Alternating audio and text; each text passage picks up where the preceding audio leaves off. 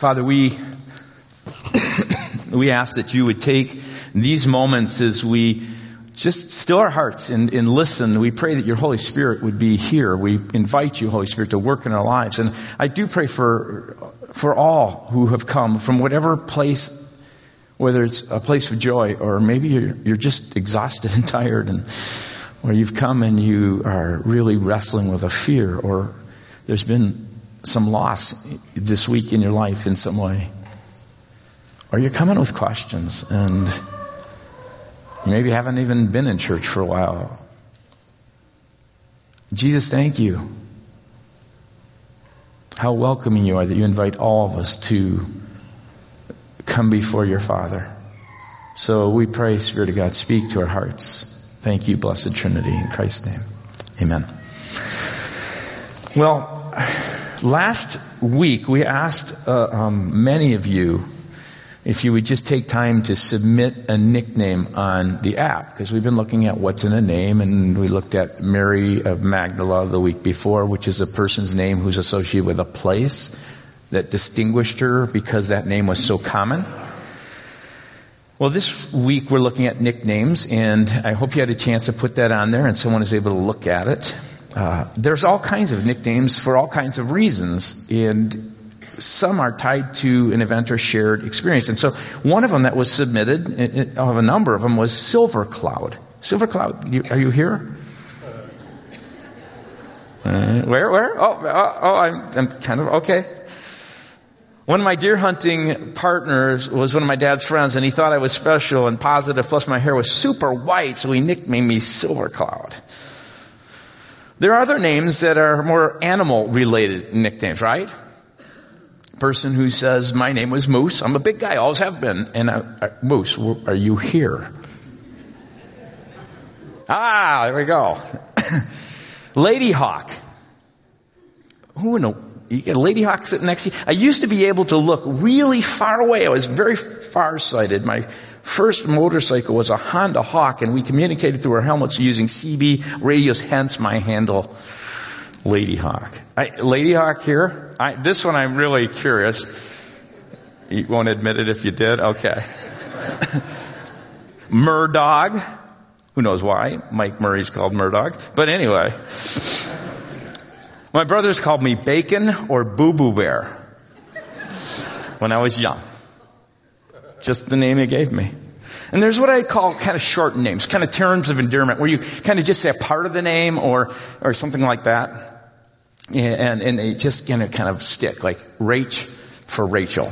Makes sense. Ben, Benny, Benner were easy nicknames for my name, so Rach Benjamin. I was called it as a kid, and it just stuck.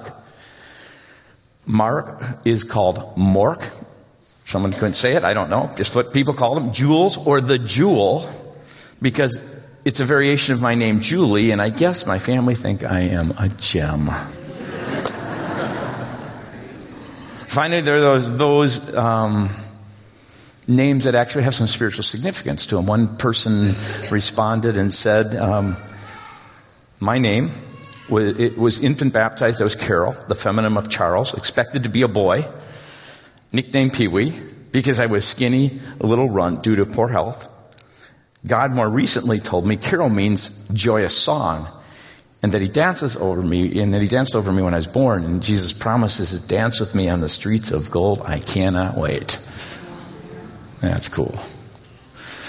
Did you know that Jesus liked to dish out nicknames? You ever come across some of these guys who, one of the former pastors here, John Vaughter, was a guy who loved to throw out nicknames. There's just, certain guys who like to just kind of give you nicknames. Well, Jesus was that kind of guy, and he would at times, I can just hear him going, hey, Rock and Sons of Thunder, let's go. I want to kind of meet for a second alone. Those were Peter the Rock and James and John, the inner three. And so I think he kind of liked to give out nicknames. And so what we want to look at specifically today is the guy named James, who was given a nickname. We're not going to look at both James and John, although they were both called by this nickname. But I'm going to put the name up there.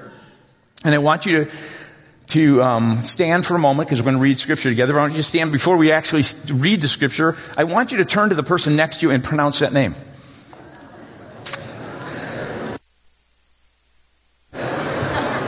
Okay, it's just a short name. It's not that long.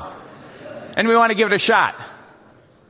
Okay, it means son. That's where you see the name Barnabas was the idea of son of encouragement. So you get this B-A. I don't know why it's B-O-A, to be honest with you, in the beginning.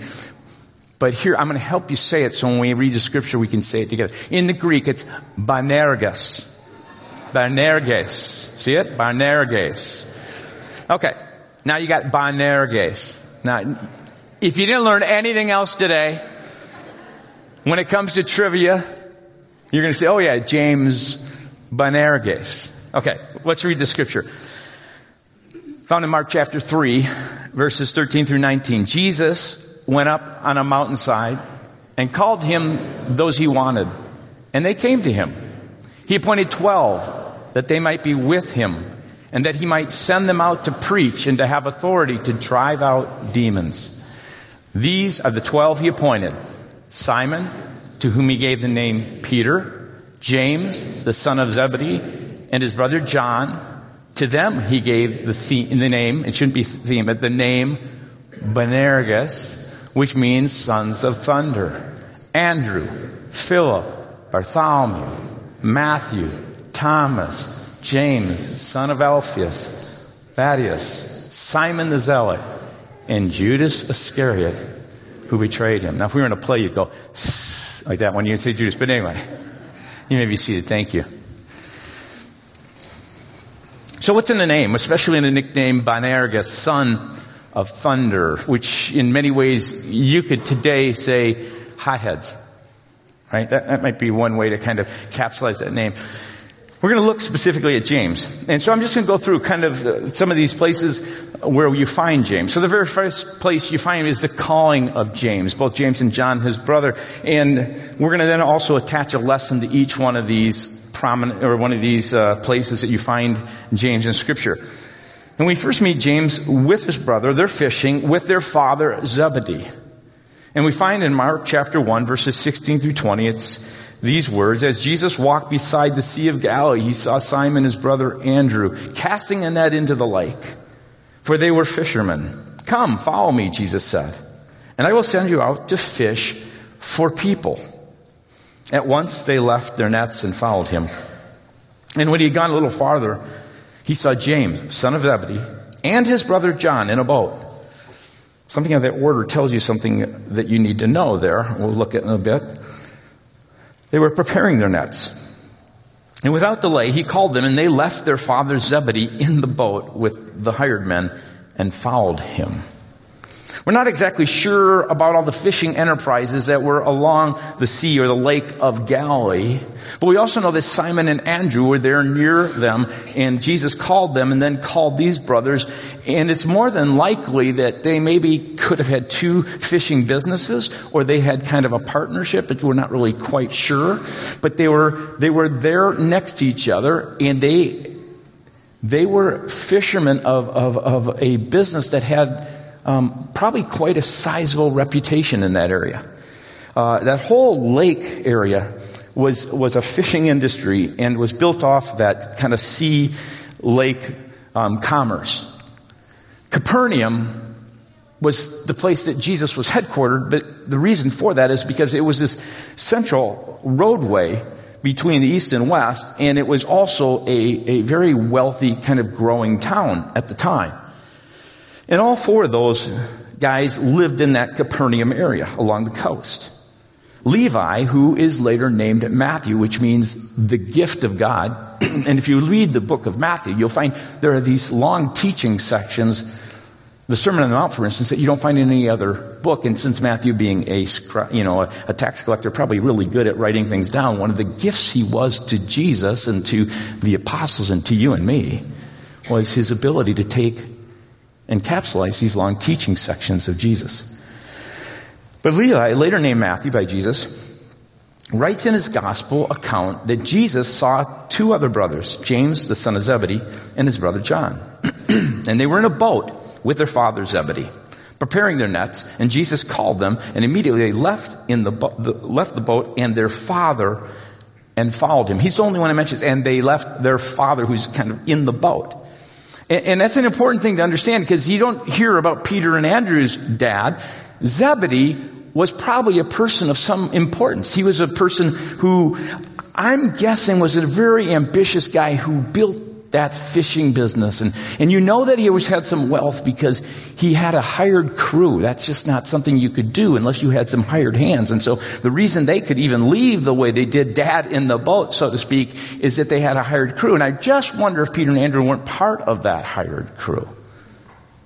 So that they're in a position that he goes, yeah, I'll find some of the guys. And obviously it's a lost day of your sons, whatever was going on there.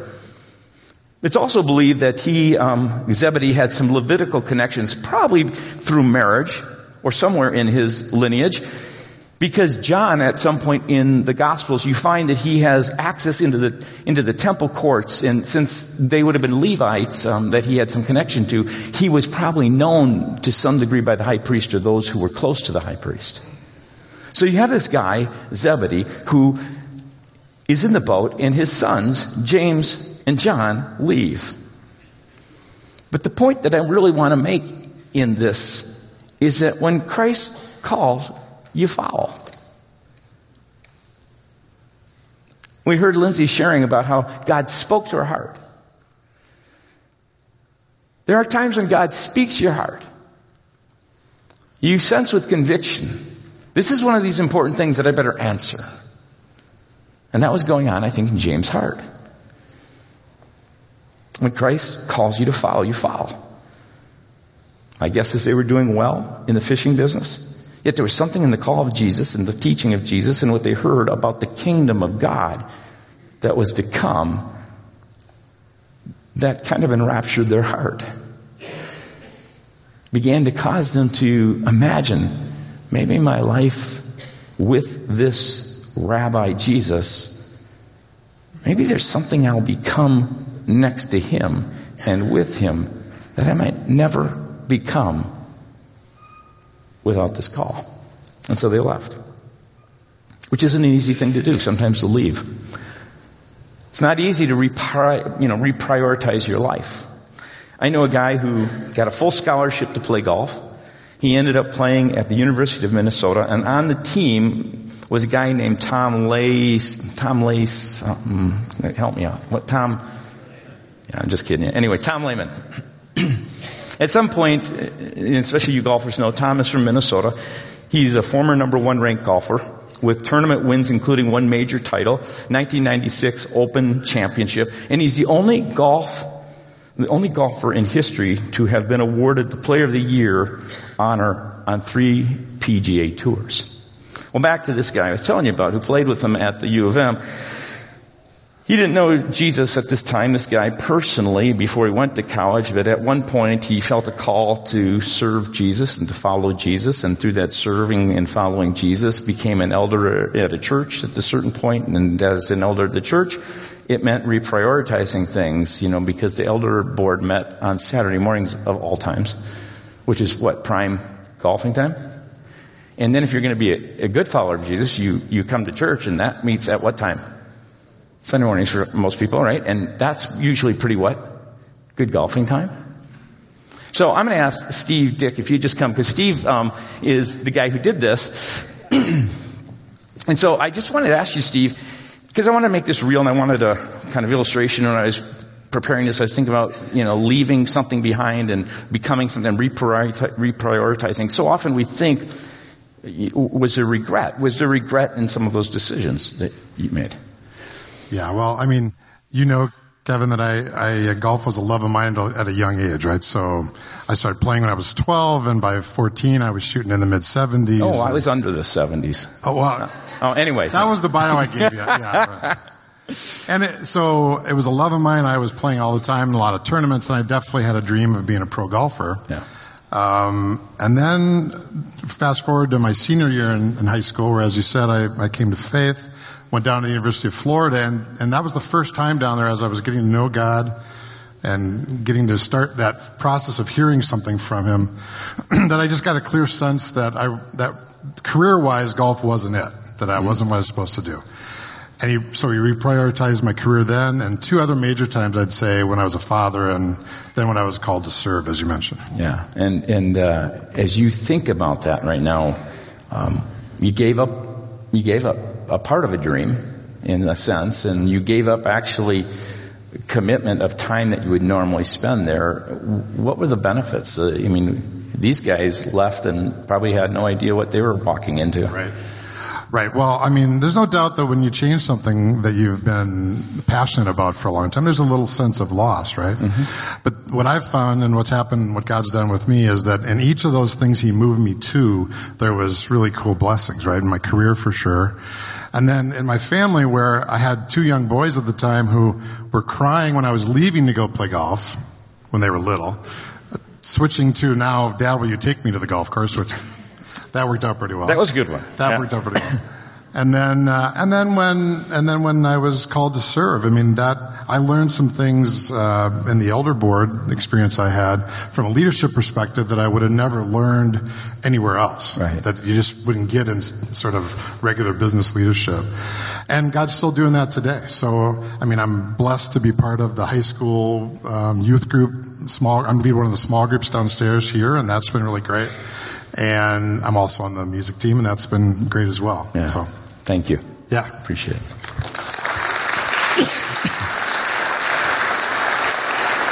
I only bring that up because God isn't into killing our dreams necessarily, but he sometimes calls us to leave some things, to reprioritize. He might be speaking to a young dad or mom, or he might be speaking to you in some other facet of your life where he's just saying, you know what, this was great for a season and maybe in a season again, but when Jesus starts to call, what's really amazing is he's calling you to become something.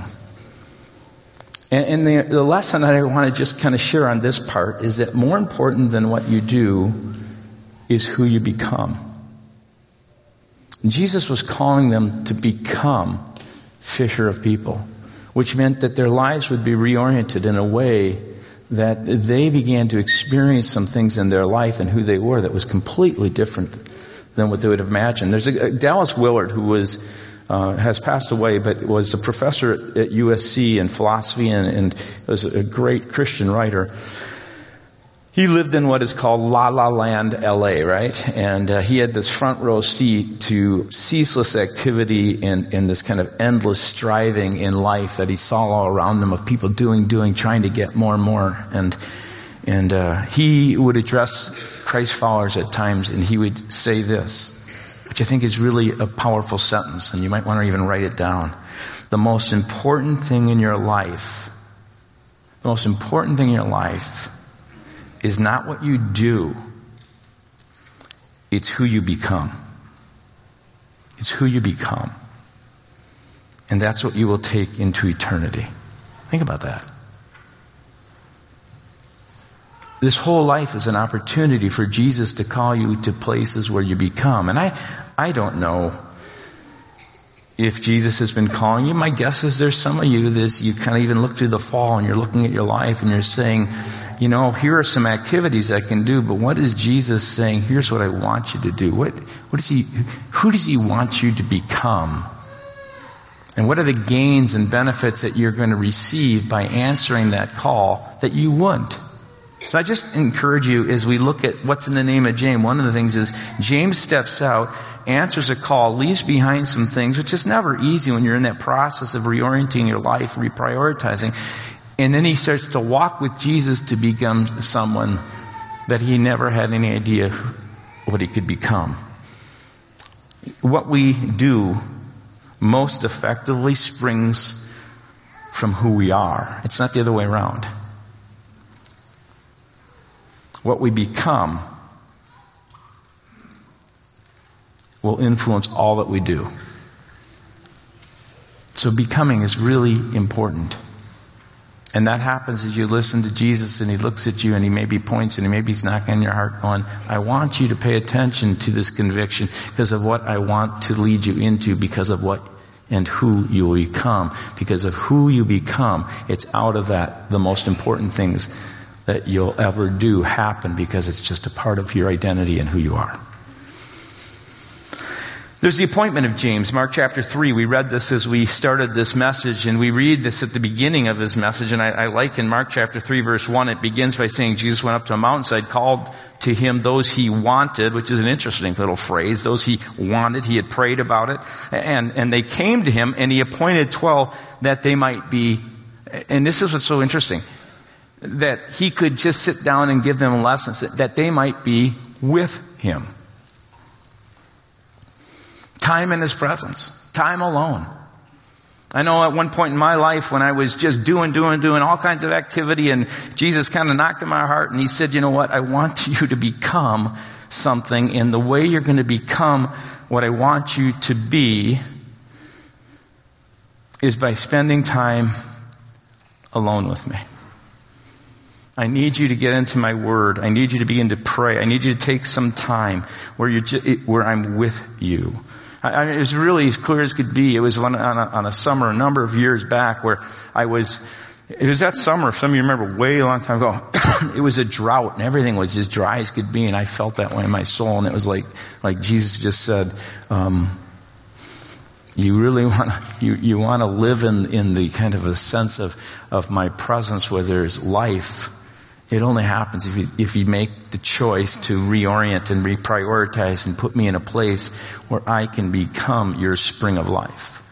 I need you to spend time with me. So he says this, and then as you look at it, I read this, and it goes, Jesus not only called them to be with him, but before he called them, he spent focused time in prayer.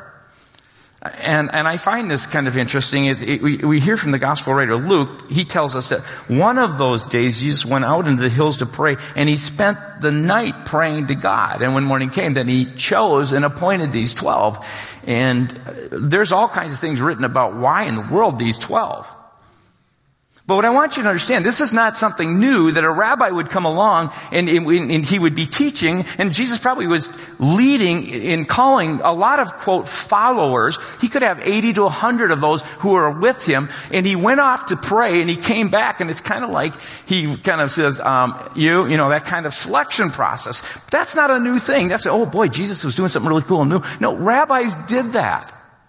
They would have a group of followers, and then many of them would have kind of be a leading rabbi who would travel around, and when he would travel, he wanted to bring some people with him, and those people who he brought with him, because things are caught rather than just taught in a classroom, that idea, he would bring them with him, and the purpose was that their school of thought would continue on.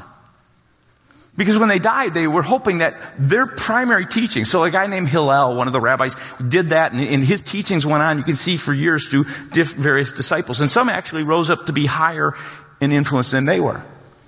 So what Jesus is doing isn't something radically different. They all understood this. And whether the 12, my understanding is that was significantly different because it had some governmental kind of implications with the 12 that were selected in the Old Testament with people that understand. But here's what's unusual about the calling of these guys, and specifically I even like James.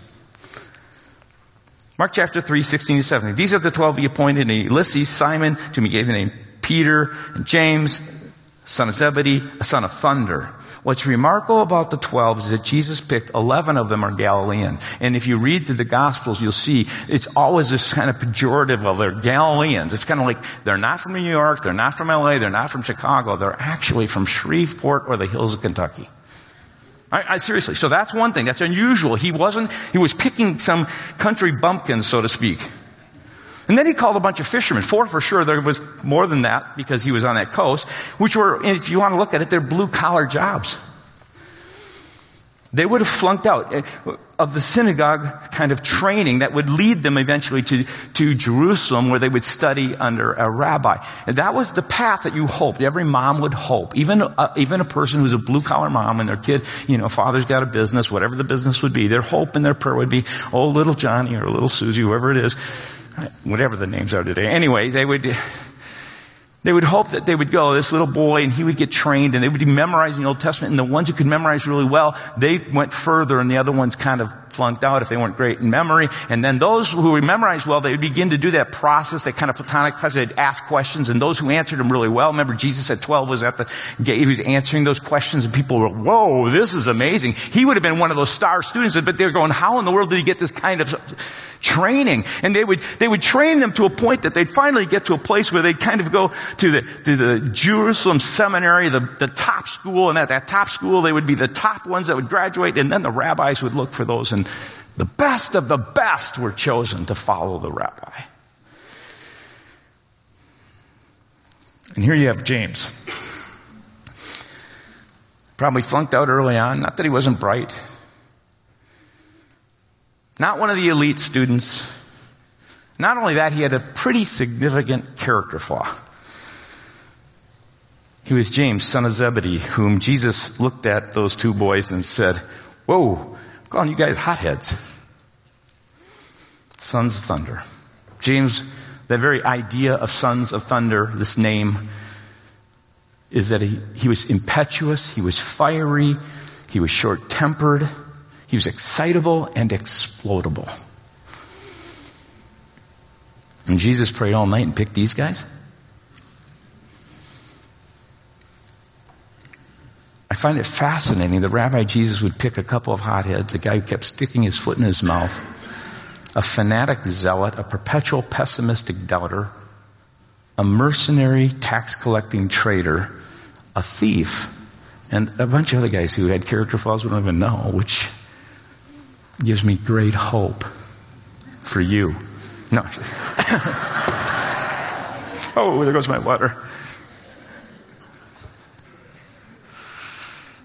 Jesus bypasses the Harvard business grad, the Juilliard-trained musician. He overlooks the first round of the blue chip player and takes a bunch of walk-on wannabes. And the JV end up playing varsity. He picks people with huge liabilities. But it's not just the 12. It's all through Scripture. It's the way the kingdom works. The kingdom of God, the rule of God is so different than the way that we would think about it. He picks people with these huge liability, character flaws, and yet there's something that is unique about them. What I find even interesting is the three. The executive council of Jesus is Peter, who in him he sees a rock. James and John, whom he sees sons of thunder. He sees energy that can be used in a positive way for the kingdom. He sees their flaws, but he sees also what they can be in his hands. And so the lesson number 2 is, this first one, more important than doing, is becoming what you're becoming. But here's really important as well. More important than your ability is your availability. Are you available? Are you willing to give to Jesus just who you are and what you have? Lack of training, kind of a sordid past, from the wrong side of the tracks, the wrong family name, wrong race, gender, social class, reputation, education. It just doesn't matter. What matters is availability. And Jesus isn't looking for some all-star, some MVP, some top of the class, the Stanford MIT trained individual. And you may look at your life and your character flaws and think there is no way I will even get an interview, let alone get through the first round of applications. But that's not how the kingdom works. The kingdom is looking for you, with all that you got, to do one thing. To say, I'm available. God, I just want you to use me. I want you to use me in the business that I own. I want you to use me where I work with other people. I want you to use me. I'm available, God. When I get in my car and I go even to the grocery store, I'm just available to you. I'm available, God, throughout the day. What I really want to do, God, is not about my abilities. I know that you're not waiting. I read in Scripture. I read James. If you can use a guy like James, you can use, I hope, maybe me. It was a meeting on Thursday night with Sean Matthews, and if you know, her husband Bill, who was the officer who was tragically killed, and she was just sharing with me that she was going on a walk, and she walks a little faster, and as she's walking, there's a guy who is maybe in his 80s or so, and she has her earbuds on, and she said, God has been teaching me so much in this time when things have kind of been blown apart, and I'm learning to live more in the present, and that's the way Bill, I guess, lived a lot, and just being available. And she said, I was walking along, and this guy was walking a lot slower, and I was kind of passing him, I said, hi, and he said, hi, and then he said something, and I took my earbuds on. He said, would you walk with me? She said, so I walked.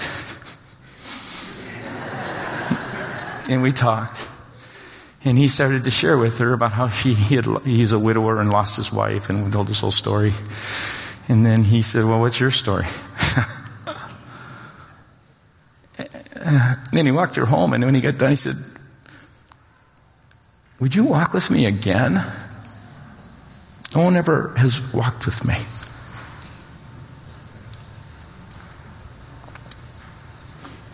That didn't take someone with a college degree, a seminary, Bible education. It just took a person who said, I will be available to you, God, when your Spirit is working and moving.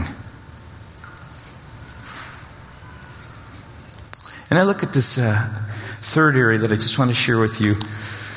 And it's this whole idea of what I call the prominence of James. And I'm going to run through this. There's a number of scriptures. And James isn't mentioned a lot, but he's often mentioned along with Peter and his brother John. In Luke 8:51 tells us about the three that go before and with Jesus to Jairus' daughter, and they're the only three with the parents. At the Transfiguration, God takes the three, and James has this role of prominence. We don't know a whole lot about him. We know that at Gethsemane, Jesus takes the three, and they go off to pray with him. We know one other occasion where we hear about James and John, and it's when James and John go up and they say, Jesus, and it actually says in the text that the son of Zebedee, I think again, because this is their ambition, which they got from their dad. Jesus, we're thinking, when you get into your kingdom, we'd like the right and the left hand. And I can hear James going, I'm the older brother, I'm the right hand. And then you have one other occasion where you see the prominence of these guys. And here you see James and you see John. And we're told this in Luke chapter 9, verses 51 to 56. It says that as the time approached for Jesus to be taken up to heaven, to get ready to be exalted, this idea which you kind of go, he's going to the cross to be exalted so he goes there and he says, Jesus resolutely, he set his face like flint is the Greek, and set out for Jerusalem, and he sent messengers on ahead who went into the Samaritan village to get things ready for him. Isn't that kind of interesting? Jesus was an itinerant preacher. He said, send you guys ahead, and instead of going around like all the Jews would do, we're going to go through Samaria to Jerusalem, which he just didn't do. So Jesus sends them on ahead. They go to get things ready for him. But the people there did not welcome him because he was heading for Jerusalem. They understood, hey man, this rabbi's coming through. We don't like rabbis. We're half-breeds and we don't like each other, etc., etc. And when the disciples, James and John, saw this, they asked indignantly, that's not in the text, but you can hear it, Lord, do you want us to call fire down from heaven to destroy them? Well, of course we do. That's what I came to do. Condemn and kill people.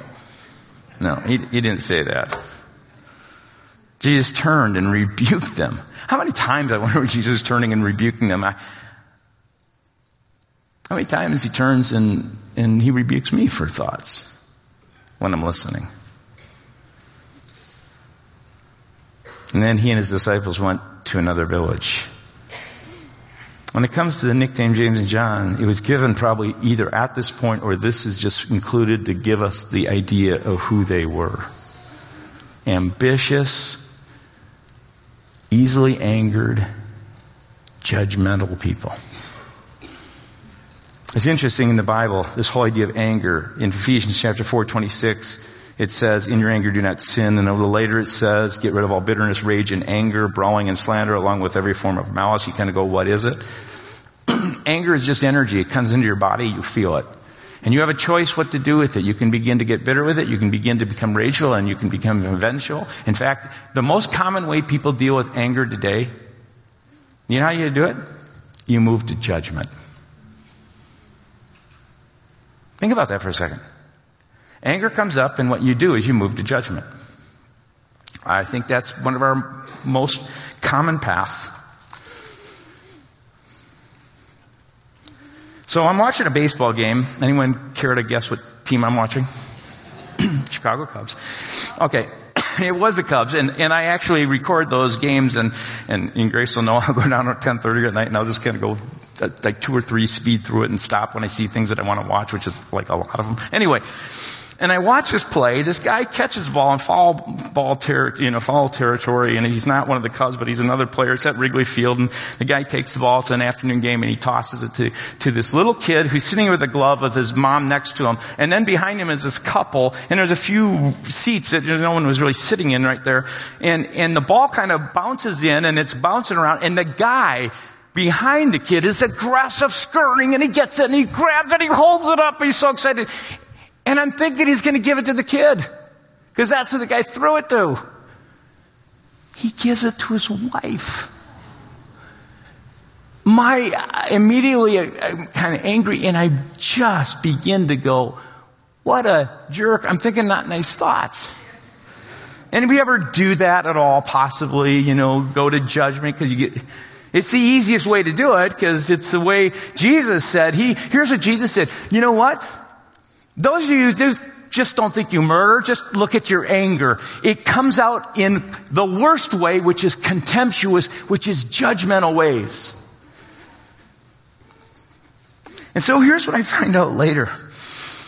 I read the next day in the paper that 12-second clip was put on Twitter and Instagram and Facebook and all the other social media things. And I'm reading this article, and it says that Führer was inspired on all kinds of websites based as far away as New Zealand and Australia. People are angry and judging and just upset with this guy. And the mainstream and national and some local sites begin to carry the story. Just a 12-second clip. And everybody's getting angry and judgmental who's watching this thing. One of the headlines says, terrible Cubs fan savagely steals foul ball away from young child. And it ends the story on a not so subtle judgment. What a piece of trash, quote. He should be banned from attending Wrigley Field from here on out. Steve Bartman all over again, if you know Cubs. Anyway. And they're from North Carolina. It was their first Cub game, and it was a celebration of their wedding anniversary. And here's what people didn't know. And eventually, the boy's mother issued a statement through the Cubs on behalf of this family that the boy and everyone else did nothing wrong. They were in fact grateful because he had helped get the boy a ball earlier, and in fact had given balls out to all kinds of kids around the row. But a 12-second clip that I saw of a guy's life made me go from anger to go, I can't, but what a jerk.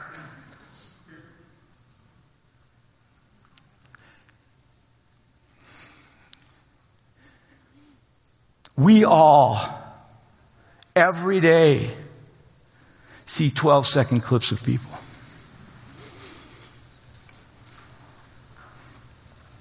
More important than your judgment is God's judgment. In fact, I'm really struggling to do this, and you may be as well. Get out of the judging game. That's not your call. Quit looking at 12-second clips and writing a script and sending it to another person through gossip. Anybody relate to this? I really want you to think for a second. What would tomorrow be like if you said, you know what? I'm going to handle my anger when it comes up, and my response, anger, we don't even feel it. It goes so quickly. We've learned how to choose this emotion, which is really emotion that he says we're not to live in. We usually move right away to judgment. What if you took it and you said, God, I'm going to pray that you would just bless that, because I don't understand it all.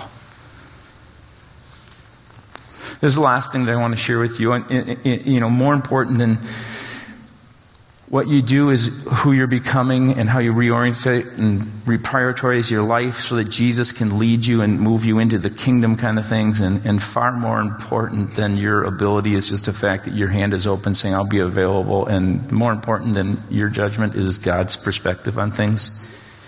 The last is this: more important than your direction and your destination, let's put it that way, is God's destination. I'm going to ask the worship team to come forward this time because we're going to sing in just a moment, but I just want to share with you. The last clip you have of the life of James is in Acts chapter 12, verses 1 through 3. And it says this about him. It was about this time that King Herod arrested some who belonged to the church, intending to persecute them. And he had a really cool idea. He said, let's kill James. He had James, the brother of John, put to death with the sword. When he saw that this met the approval among the Jews, he began to think and proceeded to seize Peter. So here are the two of the three of the executive cabinet of Christ potentially going down. One's now met the sword and his head has been, because Herod likes to behead people. That's his judgment. This is 14 years after Jesus dies, crucified and is risen.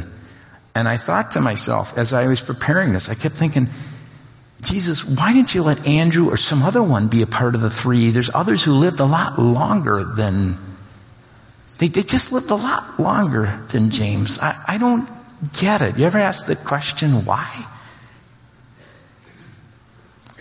James, when he was going into this, I think he was thinking, right hand, going to get to a place, going to do all these, I'm going to retire. And yet, I don't think he came to this place because it was at this point in his life he realized the destination that God had for him was far more important than any that he had thought or even others had thought. Even that I thought. For some reason and for some way, God said, the destination I have for you is to be with me now. God's destination is far more important than your own, and we don't even understand some of that now. I don't know where you're at and what destination you're at and where God has placed you, but I know that He just calls you to continue to submit and let Him do the work in you to become the person He wants you to be. And I just want to close on this note. We so often think the greatest trust is that we trust Jesus, right? That's a big deal. We trust our life to someone else. Here's the big deal. He takes people who are willing to reprioritize their life, who are available to Him, who say, I'm going to start loving and not judging. And I'm going to let you determine my destination. And He trusts you. He's trusting you. He's trusting me. He's trusting us, guys, to bring the message of the kingdom, so that others can begin to experience His goodness and His love.